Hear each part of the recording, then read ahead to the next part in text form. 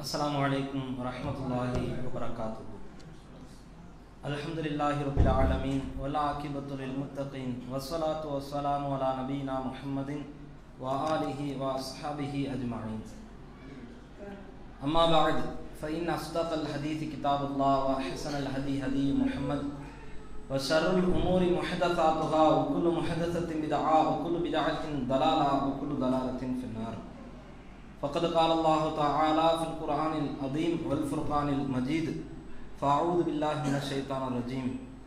या अय्युहन्नास इत्तक़ू रब्बकुम अल्लज़ी ख़लक़कुम मिन नफ़्सिन वाहिदा व ख़लक़ मिन्हा ज़ौजहा व बस्स मिन्हुमा रिजालन कसीरन व निसाअ वत्तक़ुल्लाह अल्लज़ी तसाअलून बिही वल अर्हाम इन्नल्लाह काना अलैकुम रक़ीबा।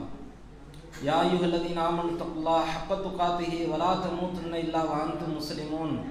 या अय्युहल्लज़ीना आमनु इत्तक़ुल्लाह व क़ूलू क़ौलन सदीदा युस्लिह लकुम अअमालकुम व यग़फ़िर लकुम ज़ुनूबकुम व मन युतिइल्लाह व रसूलहु फ़क़द फ़ाज़ फ़ौज़न अज़ीमा। रब्बि इश्रह ली सदरी व यस्सिर ली अम्री वहलुल उक़दतम मिन लिसानी यफ़क़हू क़ौली। எல்லாம் அல்ல அல்லாஹ்வின் நல்லடியார்களே, தித்திக்கும் திருமறை என்கின்ற தலைப்பில் தொடர் உரை நிகழ்த்தப்பட்டு வருகிறது. அல்லாஹ்வினுடைய இந்த வேதத்தை குறித்தான சில செய்திகள் உங்களுக்கு மத்தியிலே பகிரப்பட்டு வருகிறது. இறுதியாக தீண்டாமையை பற்றி நாம் நேற்றைய தினத்தில் பார்த்தோம். சமுதாயத்தில் எவ்வளவு பெரிய ஒரு வெறியாட்டம் இந்த தீண்டாமை என்ற பெயரில் நடந்து கொண்டிருக்கிறது. அதை தடுப்பதற்கு வக்கற்றவர்களாக மனித சமுதாயம் விழிபதுங்கி நின்று கொண்டிருக்கிறது என்பதையெல்லாம் நேற்றைய தினம் பார்த்தோம். திருமறை இந்த தீண்டாமைக்கு என்ன தீர்வை கொடுத்தது என்பதையும் நாம் பார்த்தோம். இந்த பட்டியலில் சமுதாயத்தை சீரழிக்கக்கூடிய, சமுதாயத்தை சிதறடிக்கக்கூடிய, சமுதாயத்திற்கு பேரழிவை தரக்கூடிய, தந்து கொண்டிருக்கிற, இனிமேலும் தரப்போகிற ஒரு பாவம் சமுதாயத்தில் இன்றைக்கும் தலைவிரித்து ஆடிக்கொண்டிருக்கிறது, தாண்டவம் ஆடிக்கொண்டிருக்கிறது. தடுப்பதற்கு வழி இல்லாமல், அதற்கு தீர்வு சொல்வதற்கு ஆட்கள் இல்லாமல் இன்றைக்கும் பல நாடுகள் திவாலாகிக் கொண்டிருக்கிறது. பல நாடுகள் இன்னொரு நாடுகளிலே அடிமைகளாக இந்த விஷயத்தின் காரணத்தால் இன்றளவும் இருந்து கொண்டிருக்கிறது. அதுதான் வட்டி என்ற ஒரு பெரும் மாபாதக செயல். இஸ்லாமிய மார்க்கம் நமக்கு தெள்ள தெளிவாக சொன்னது, துனூபில் மூபிகாத், இது அழித்தொழிக்கக்கூடிய பாவங்களில் ஒன்றான ஒரு பாவம் என்று அல்லாஹ்வினுடைய வேதம் நமக்கு சொல்லுகிறது.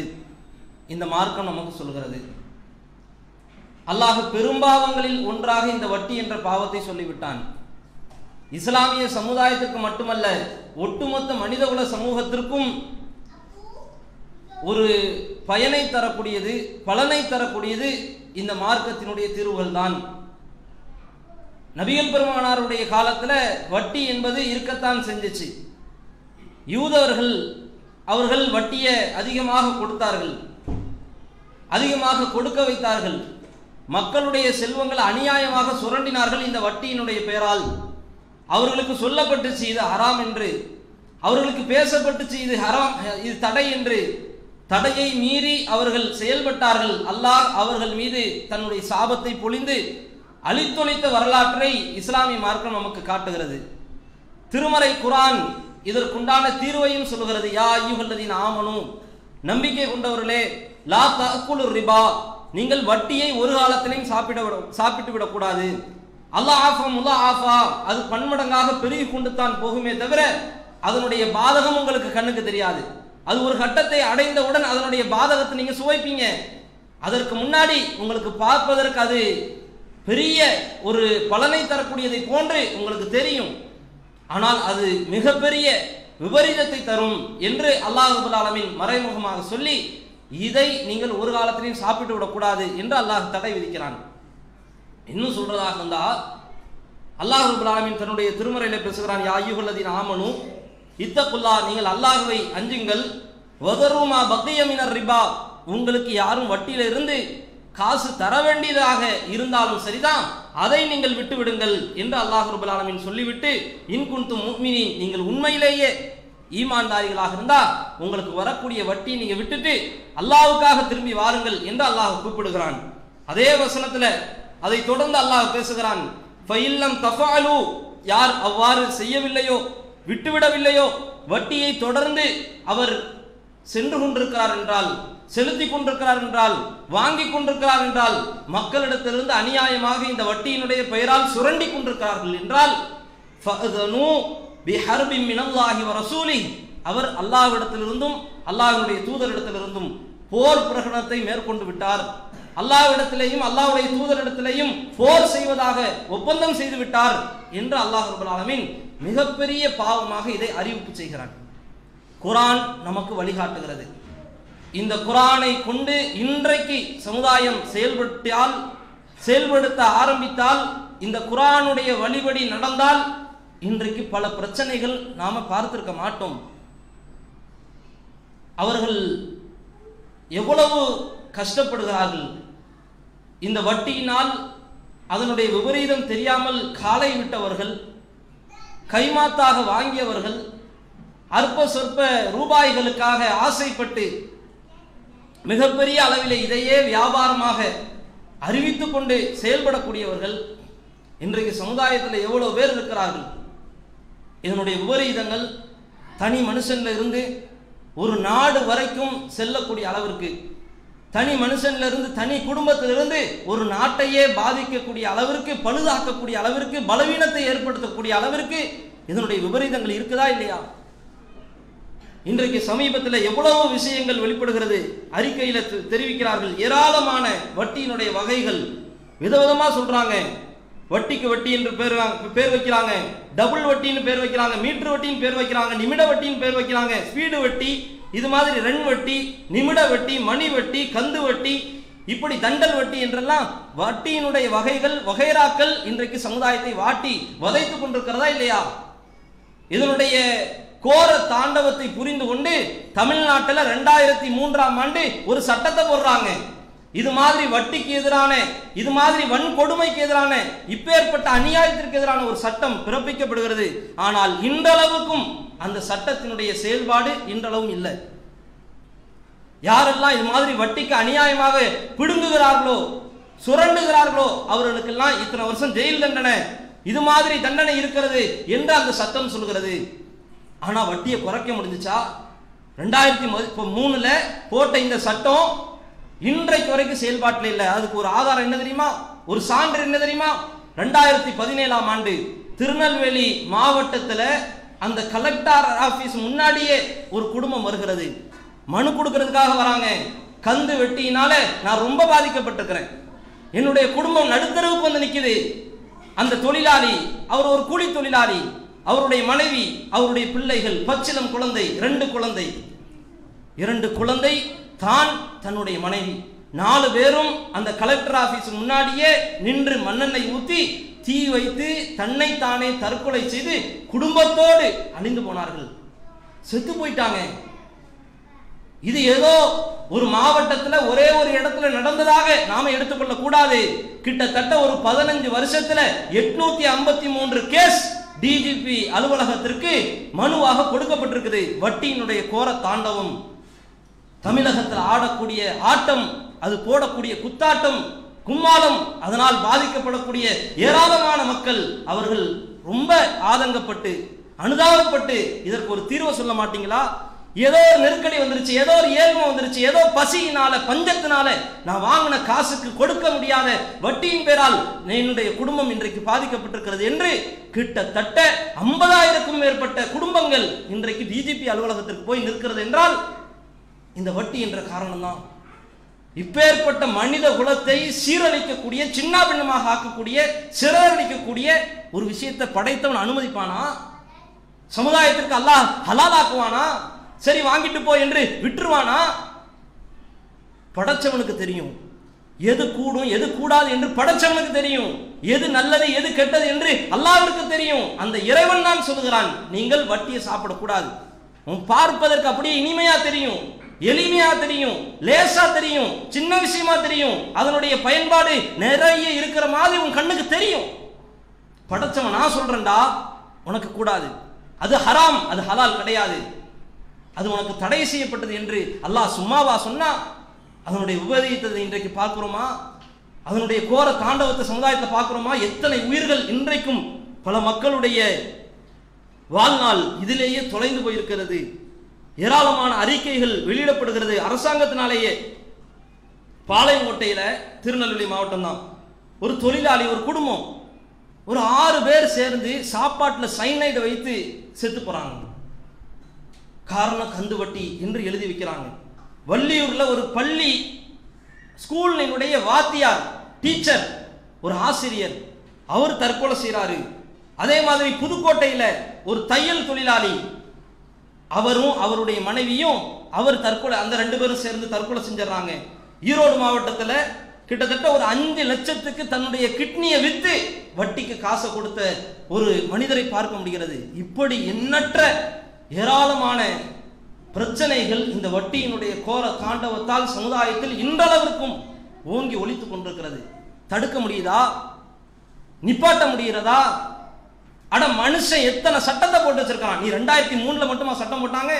1999 ஒரு சட்டம், அதுக்கு முன்னாடி ஒரு சட்டம், அரசியல் அமைப்பு சட்டத்துல, அரசியல் சாசன சட்டத்துல எத்தனையோ வட்டிக்கு எதிரான தடை சட்டங்கள் இருக்கத்தான் செய்து. ஏதாவது பிரயோஜனம் இருந்துச்சா? அட மனுஷ சட்டம், அதுல பிரச்சனை இருக்கும், அதுல பலவீனம் இருக்கும், அதுல ஓட்டைகள் இருக்கும். குற்றவாளி ஓடி ஒளிவதற்கு, தலைமுறை ஆவதற்கு, தஞ்சம் புகுவதற்கு அதுல இடம் இருக்கும், சான்சஸ் இருக்கும். அதனால தப்பிச்சிடறான், அதனால ஓடி ஒளிஞ்சிடறான், அதனால அவன் மீண்டு ஓடி போயிடுறான். படைச்சவனுடைய சட்டத்தில் ஓட்டையை காட்ட முடியுமா? ஒட்டுமொத்தமாக ஹராம் என்று இந்த திருக்குரான் அறிவித்தது மாதிரி எவனாவது அறிவிக்க முடிகிறதா? எவனாவது பேச முடிகிறதா? இன்றைக்கு இந்தியா இருக்கிறது, வல்லரசு நாடாக ஆக போகிறேன் என்று பீத்தி கொண்டிருக்கிறது. கிட்டத்தட்ட 63 லட்சம் கோடி பொதுக்கடனாக பிற நாடுகள்ல இருந்து வாங்கி வச்சிருக்கிறாங்க. இன்றைக்கும் கொடுக்க முடியல. ஒவ்வொரு குடிமகனுடைய பேர்லையும் இத்தனை லட்சம் என்று கணக்கு காட்டி இந்த நாட்டில் இத்தனை கோடி பேர் மக்கள் இருக்கிறார்கள், எங்களுக்கு தேவையான திட்டங்கள் வேண்டும், சட்டங்கள் வேண்டும், இவர்களுக்கு உண்டான வசதி வாய்ப்புகளை செய்ய வேண்டும் என்று 63 லட்சம் கோடி பிற நாடுகளில் இருந்து கடன் வாங்கி இன்றைக்கும் கொடுக்க முடியாத அளவிற்கு இன்றைக்கு தடுமாறி கொண்டிருக்கிறது இந்தியா. இலங்கை இருக்கிறது, சைனா என்ற நாட்டிலிருந்து பல லட்சம் கோடிகளை வாங்கினார்கள். காலம் சென்றது, வட்டியை கொடுக்க முடியல. பார்த்தார்கள், ஒரு கட்டத்திற்கு சீனாவினுடைய ஆதிக்கம் இலங்கையில மேலாட செய்கிறது, அதிகமாகிறது. ஏகாதிபத்திய கொள்கை. கொடுத்த கடனை திருப்பி கேட்கிறார்கள், வட்டியையும் திருப்பி கேட்கிறாங்க. இலங்கை ஒரு முடிவுக்கு வந்துச்சு. குறிப்பிட்ட பெரு நகரங்கள், முக்கிய நகரங்களை எல்லாம் சீனாவிற்கு தாரை வார்த்துச்சு. எத்தனை வருஷம்? கிட்டத்தட்ட 99 வருஷத்திற்கு பத்திரத்தை போட்டு எழுதி கொடுத்துட்டு ஓடிட்டான் ஆட்சியாளர். எதனால? வட்டி என்ற ஒரு விஷயத்துக்காக. கொடுத்த கடனுக்கு வட்டி கட்ட முடியாம ஒரு நாடு திண்டாடி தள்ளாடி தடுமாறி தன்னுடைய நகரங்களை எல்லாம் பிற நாட்டுக்கு தாரை வார்க்கிறது என்றால் இப்பேற்பட்ட ஒரு கேடு கட்ட கீழ்த்தரமான நிலைக்கு போனதற்கு காரணம் என்ன? வட்டி இல்லையா? இப்பேற்பட்ட பாவத்தை, இந்த கொடுமையை தான் இஸ்லாமிய மார்க்கம் அறுத்து எரிய சொல்கிறது. திருக்குரான் இதற்கு மிகப்பெரிய தடையாக, முட்டுக்கட்டையாக வந்து நிற்கிறது. இது கூடாது என்று பேசுகிறது. அல்லாஹ் ரப்பல் ஆலமீன் தன்னுடைய திருமறையில இந்த வட்டி அவர்களை பற்றி பேசுகிறான். வட்டி வாங்குறவங்க, வட்டி கொடுக்கிறவங்க. அல்லாஹ் ரப்பல் ஆலமீன் பேசுகிறான், அல்லதீன யக்குலூன ரிபா, வட்டியை சாப்பிடக்கூடியவர்கள் அவர்கள் என்ன ஆவார்கள் தெரியுமா? லா யகூமுன இல்லா கமா யகூமுல்லதி யதகப்பது அஷைத்தான் மினல் மஸ். மறுமை நாள்ல ஷைத்தான் தீண்டப்பட்டவனாக, பைத்தியக்காரனாகத்தான் மறுமையில எழுப்பப்படுவார்கள். பைத்தியக்காரர்களாகத்தான் மறுமையில இவர்கள் எழுப்பப்பட்டு நிறுத்தப்படுவார்கள் என்று அல்லாஹ் ரப்பல் ஆலமீன் சொல்லிவிட்டு அதற்கு காரணத்தை சொல்கிறான். ஏன் தெரியுமா? ذالک بأنهم قالوا انما البيع مثل الربا. வட்டி வியாபாரம் ஒண்ணுதான், வியாபாரத்தை மாதிரி தான் வட்டி என்று இவர்கள் பேசினார்கள். உலகத்தில் அப்படித்தானே தோணுது. பல பேருக்கு வியாபாரம் வட்டியும் ஒரு நெருக்கடி, ஒரு ஏழ்மை வந்துச்சுன்னா வட்டி வாங்குறதுல என்ன தப்பு இருக்கிறது என்று சில பேர் வியாக்கியானம் பேசுவார்கள், வட்டிக்கு வக்காலத்து வாங்குவார்கள்.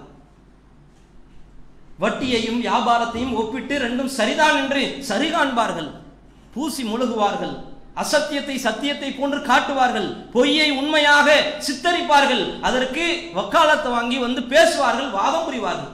இந்த வட்டிக்கு ஆதரவாக. அல்லாஹ் ரப்பல் ஆலமீன் இப்பேற்பட்ட இந்த அநியாய செயலை தான் சொல்கிறான். இது மாதிரி உலகத்துல பேசனல்ல, இது மாதிரி உலகத்துல வட்டி வாங்கி தின்னல்ல, இது மாதிரி வட்டியை கொடுத்தல்ல, வட்டிக்கு கணக்கெழுதுனல்ல, வட்டிக்கு சாட்சியாக இருந்தல்ல, இத்தனையும் அல்லாஹ் ரப்பல் ஆலமீன் ஒட்டுமொத்தமாக சொல்லி இது மாதிரி அநியாயத்தை நீ உலகத்துல செஞ்சதுனால மறுமையில நீ பைத்தியக்காரனாகத்தான் எழுப்பப்படுவ. யோசிச்சு பாருங்க, இந்த திருமறை எவ்வளவு பெரிய ஒரு தித்திக்கக்கூடிய ஒரு சட்டத்தை சொல்லுகிறது. சமுதாயம் இதை பேணுதா? நாம பேணுறோமா? இன்றைக்கு லீஸ்னு பேர்ல, ஒத்திக்குன்னு பேர்ல, இன்ஸ்டால்மெண்ட் பேர்ல, அல்லது தவணை முறையில் கெட்ட போறேன் அப்படிங்கிற பேர்ல எவ்வளவு மார்க்கத்துல தடுக்கப்பட்ட இந்த வட்டியினுடைய கோர தாண்டவம், அதனுடைய ரூபம் பல விதங்களாக உள்ளே சமுதாயத்தில் நுழைஞ்சிருக்குதா இல்லையா? எதுக்கு எடுத்தாலும் வட்டி. ஏற்கனவே சொன்ன மாதிரி தான், ஃப்ரிட்ஜ் வாங்கினாலும் வட்டி, ஏசி வாங்கினாலும் வட்டி, கிரைண்டர் வாங்கினாலும் வட்டி, எதுல எடுத்தாலும் வட்டி. இதை நமக்கு அனுமதிச்சவன் யார்? அல்லாஹ் அனுமதி கொடுத்துட்டானா? ஹராம ஹலால்னு சொல்லிட்டானா? எனக்கு ஏழ்மையா இருக்குது, எனக்கு வறுமையா இருக்குது. அட நான் கேட்கிறேன், அல்லாஹ்வினுடைய தூதருடைய வறுமையை விட நாம் அதிகமான வறுமையை சந்திச்சிட்டோமா? 3 நாட்கள் ரசூலுல்லாஹி ஸல்லல்லாஹு அலைஹி வஸல்லம் அவர்களுடைய வாழ்நாள்ல நிம்மதியான சாப்பாடு கிடையாது. தொடர்ந்து 3 நாட்கள் ஒழுங்காக சாப்பிட்டது கிடையாது.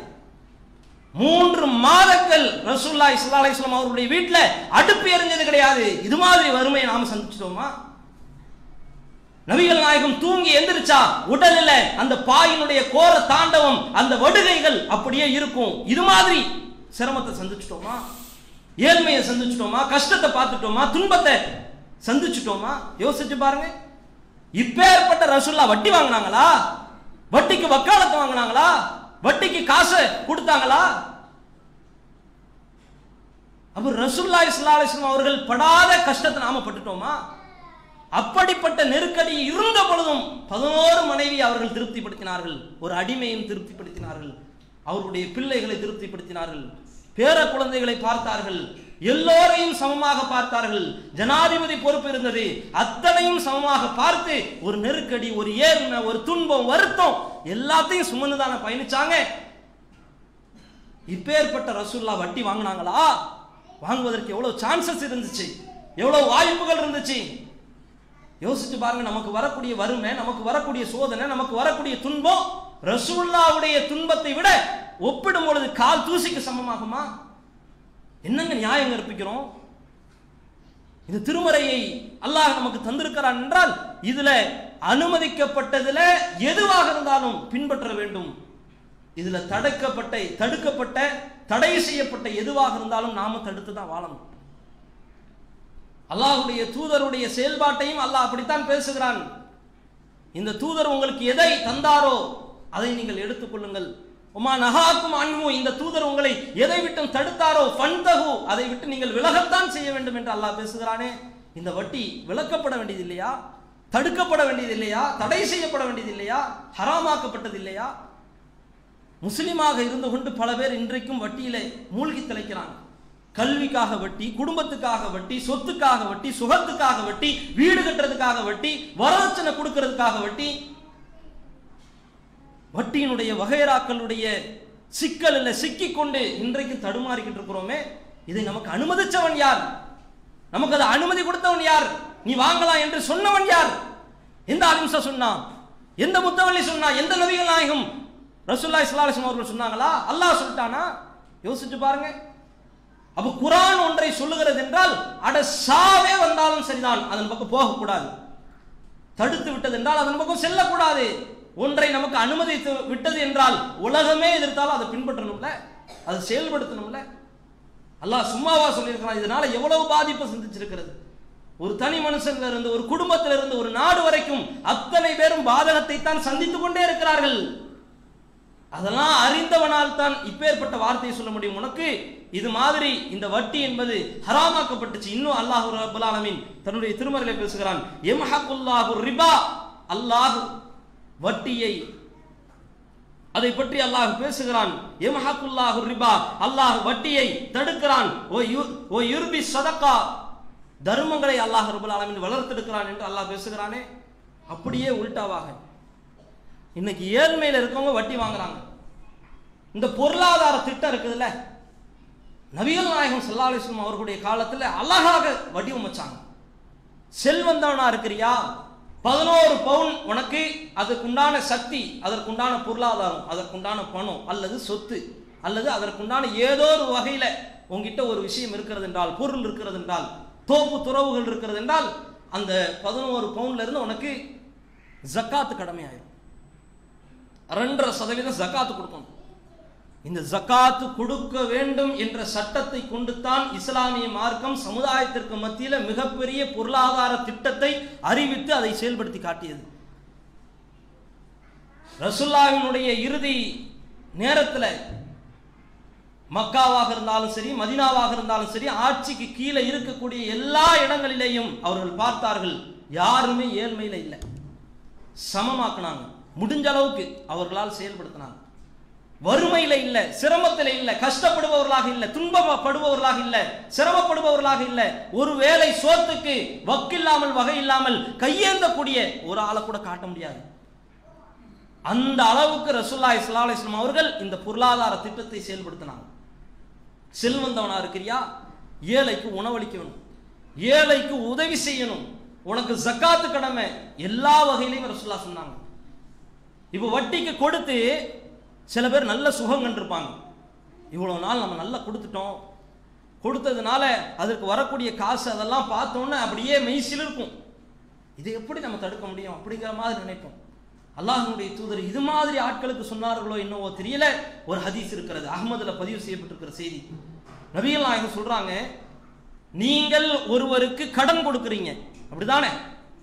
கடன் கொடுத்துட்டு அந்த கடனாளியால் உங்களுடைய கடனை திருப்பி கொடுப்பதற்கு முடியல, கஷ்டப்படுறார். சரி, இதை பார்க்கக்கூடிய நீங்கள் தவணை காலம் முடிவதற்கு முன்பாக அந்த கடனாளிக்காக நீங்க உங்களுடைய தவணையை நீட்டினால், அதிகப்படுத்தினால், அல்லாஹ் ரப்பல் ஆலமீன் அதை எப்படி பார்க்கறான் தெரியுமா?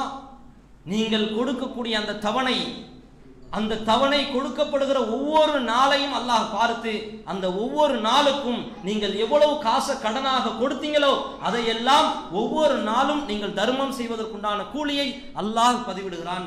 நபிகள் நாயகம் சொன்னாங்க. இதே அல்லாஹ்வினுடைய தூதர் தான் இன்னொரு நேரத்திலேயும் சொன்னார்கள், நீங்கள் ஒருவருக்கு கடன் கொடுக்குறீங்க, அப்படி கடன் கொடுத்து அவர் கடனை கொடுக்க முடியாமல் தவணை காலம் முடிந்து விட்டது.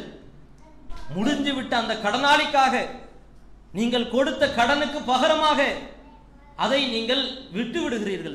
சரி வேண்டாம், போயிட்டு வாப்பா என்று நீங்கள் சொல்லுகிறீர்கள்.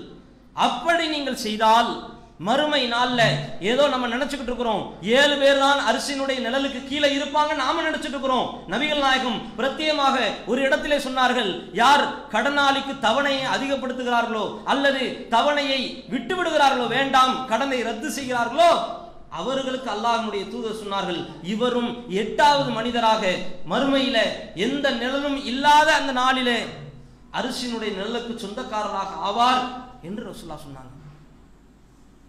பணக்காரங்களுக்கு, செல்வங்களுக்கு, சொத்து பத்து உள்ளவங்களுக்கு, பணம் அது நிறைய வழிந்து ஓடுபவர்களுக்கு இது மாதிரி ரசூலுல்லாஹ் திட்டத்தை சொன்னாங்களே, இதுதான் பொருளாதார திட்டம். இதை ரசூலுல்லாஹ் செயல்படுத்தினாங்க.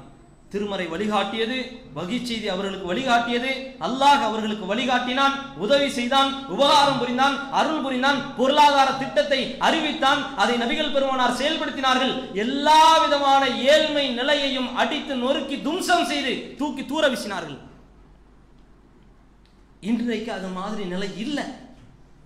ஒரு சின்ன கஷ்டம் வந்துட்டுனா போய் வட்டி வாங்கிடுறோம், போய் அதுல போய் விழுந்துடுறோம், பெரும்பாவனும் பார்க்க மாட்டேங்கிறோம்.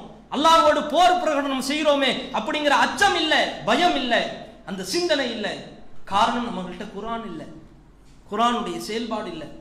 நீங்கள் இந்த செயல்பாடு இல்லாமல் நீங்கள் 1000 மாதங்கள், இந்த ரமலான் மாதங்கள் 1000 மாதங்களை அடைஞ்சும் என்ன பிரயோஜனத்தை பார்க்க முடியும்? செயல்பாடு இருக்கணும்ல, அல்லாஹ் அதை பார்ப்பான்ல. நாம என்ன செஞ்சிருக்கிறோம் தெரியுமா? ஒரு ஆசிரியர் இருக்கிறார், உதாரணத்துக்கு பேசாதீங்க அப்படின்னு சொல்றாருன்னு வைங்கனே, பேசாதீங்கன்னு சொல்லிட்டு ஒரு பேப்பர்ல எழுதி வச்சுட்டு நல்லா உட்கார்ந்து எல்லாரும் பேசிக்கிட்டு இருக்கோம். இதுதான் நடக்கிறது. அல்லாஹ் பலவிதமான தடைகளை ஹராமாக அறிவித்த எத்தனையோ விஷயங்களை இந்த குர்ஆனை கொண்டு நமக்கு சொல்லுகிறான். இந்த குர்ஆனை நாம் எழுதி வைத்திருக்கிறோம். பார்க்கிறோம், படிக்கிறோம், தெரிகிறோம், எல்லாம் இருக்குது, ஆனால் செயல்படுத்த மாட்டேங்கிறோம். இது எவ்வளவு பெரிய அதிக பிரசங்கித்தனம் தெரியுதா? எவ்வளவு பெரிய முட்டாள்தனம், எவ்வளவு பெரிய மடமைத்தனம். அல்லாஹ் இதைத்தான் பார்க்கிறான். என்னடா நான் உன்னை சொல்றேன், ஒரு விஷயத்தை உனக்கு ஹலால்னு சொல்றேன், நீ அதை ஹராம் ஆக்குற. நான் ஒரு விஷயத்தை ஹராம் என்று சொல்றேன், அதை நீ ஹலால் ஆக்குற. ஓ மார்க்கமா? நம்ம அப்பா வீட்டு மார்க்கமா? நம்ம பாட்டம் வீட்டு மார்க்கமா? அல்லாஹ்வுடைய மார்க்கமாக இல்லையா? இந்த குர்ஆன் அல்லாஹ்வுடைய இறைவேதமாக இல்லையா? இதை புறக்கணிக்கிறோமே, இதை புறம் தள்ளுகிறோமே, இதை கேவலமா பார்க்கிறோமே, இலக்காரமாக பார்க்கிறோமே, ஓரங்கட்டுகிறோமே, ஒதுக்குகிறோமே. இது எவ்வளவு பெரிய அநியாயம், எவ்வளவு பெரிய அக்கிரமம். அல்லாஹ் நமக்குண்டான வாழ்வியல் வழிகாட்டியாக ஒரு செட்டப் அல்லாஹ் ஏற்படுத்தி தரலையா? யோசிச்சு பாருங்க. இதில் அதிகமான பலன்கள் இருக்கிறது இந்த இறைவேதத்தில். வட்டி என்ற இந்த பாவம் இது கடைசி காலம் வரைக்கும், கியாமத் நாள் இன்னும் கொஞ்ச நாள் போச்சுன்னா நம்ம இந்தியாவும் யார் கையிலையாவது போய் சிக்கத்தான் போகுது. உலக நாடுகள் எல்லா இடத்திலையும் இந்த வட்டியை அனுமதிச்சு வச்சிருக்கிறாங்க, ஹலாலாக்கி வச்சிருக்கிறாங்க. எங்கு பார்த்தாலும் திரும்பிய இடமெல்லாம், திரும்பும் திசையெல்லாம் இந்த வட்டியாகத்தான் இருக்கிறது. இப்பேற்பட்ட பாவத்தை, இந்த பாவத்திற்கு எதிரான போர் முழக்கத்தை ஒவ்வொரு முஸ்லிமும் கையில் எடுக்க வேண்டும். அதற்கு முதலாவதாக நம்ம செயல்பாடு சுத்தமா இருக்கணும், தூய்மையா இருக்கணும். அசுத்தமா இருக்குதுங்க, அசட்டை தன்மையாக இருக்கிறது, அலட்சியமாக இருக்கிறது. அதை புரிந்து கொண்டு இந்த வட்டியிலிருந்து பிரிந்து வந்து மார்க்கத்தோடு ஒன்றிணைந்து இந்த வட்டிக்கு எதிரான போர் முழக்கத்தை, போர் பிரகடனத்தை அல்லாஹ்வும் அல்லாஹ்வுடைய தூதரும் இந்த குர்ஆனை கொண்டு எப்படி சமுதாயத்திற்கு அழைப்பு விடுத்தார்களோ, அறைகோல் விட்டார்களோ, அது மாதிரி போர் பிரகடனமாக நம்முடைய செயல்பாடு இருக்க வேண்டும். அப்படிப்பட்ட சிந்தனைத்தான் இந்த திருமறை குர்ஆன் நமக்கு விதைக்கிறது. இதை செயல்படுத்தினால் உலகமே அமைதி பெறும், உலகமே சாந்தி பெறும், உலகமே மிகப்பெரிய ஒரு ஒற்றுமைக்கு வழிகோலும். அதற்கு உதவியாக இந்த குர்ஆன் மட்டும்தான் நிற்குமே ஒழிய எந்த மனுஷனுடைய சித்தாந்தமும் நிற்காது. அத்தனையும் தவிடுபொடியாகத்தான் உடைந்து போகும். இந்த குர்ஆன் நமக்கு கடைசி வரைக்கும் நிற்கும். அப்பேற்பட்ட இந்த குர்ஆனை சாகிற வரைக்கும் பின்பற்றி சாகக்கூடிய நன்மக்களாக அல்லாஹ் ரப்பல் ஆலமீன் நம் அனைவரையும் ஆக்கி அருள் புரிவானாக. வாஹிரு தஅவானா அல்ஹம்துலில்லாஹி ரப்பில் ஆலமீன். வஸ்ஸலாமு அலைக்கும் வரஹ்மத்துல்லாஹி வபரகாத்துஹு.